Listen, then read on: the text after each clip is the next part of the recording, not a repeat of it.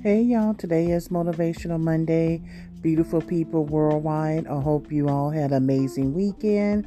Hope you was able to reset, rejuvenate, and renew and get ready and prepare for the work week or get ready for your business this week, whichever one it may be.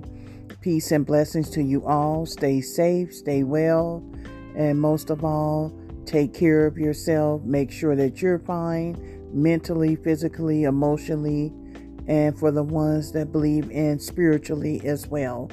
You have to take that time out. In many states globally, worldwide, the temperatures are still on the rising. It is extremely hot in many states. Make sure you're staying hydrated, checking in on your vulnerable, your elderly loved ones. If you see someone dealing with mental health issues or any type of issues that may bring up some concern, please help them seek advice, to seek the help they need, making sure that they're taken care of so they won't do anything to hurt themselves, to hurt to anyone else. And it's just always a good kindness act of love, giving and caring straight from the heart. So with that being said, beautiful loved ones and people, thank you all for rocking with me. Thank you for being on this journey. Yes, it has been up and down. I have my moments and days.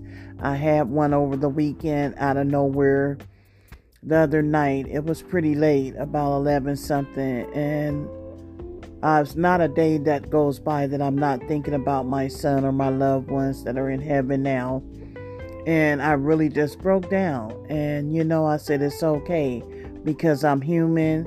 And I'm going to have those moments. I'm going to have those days. And each year since I lost my son, I always try my hardest to push all the way through to be in good spirits, to uplift others, to encourage others, to love on others. And, sometimes you just be needing that same encouragement, that same motivation, that same uplifting, that same empowering, encouraging, and kind words. And, I said, as I reflect and think back and look back, I said, you know what? I have to start always putting myself first so I can be a beacon of brightness to others. So it's very imperative that you're taking care of yourself, making sure that you have the necessary things, and even if it's seeking help, that you're getting it. Peace and blessings. Take care until the next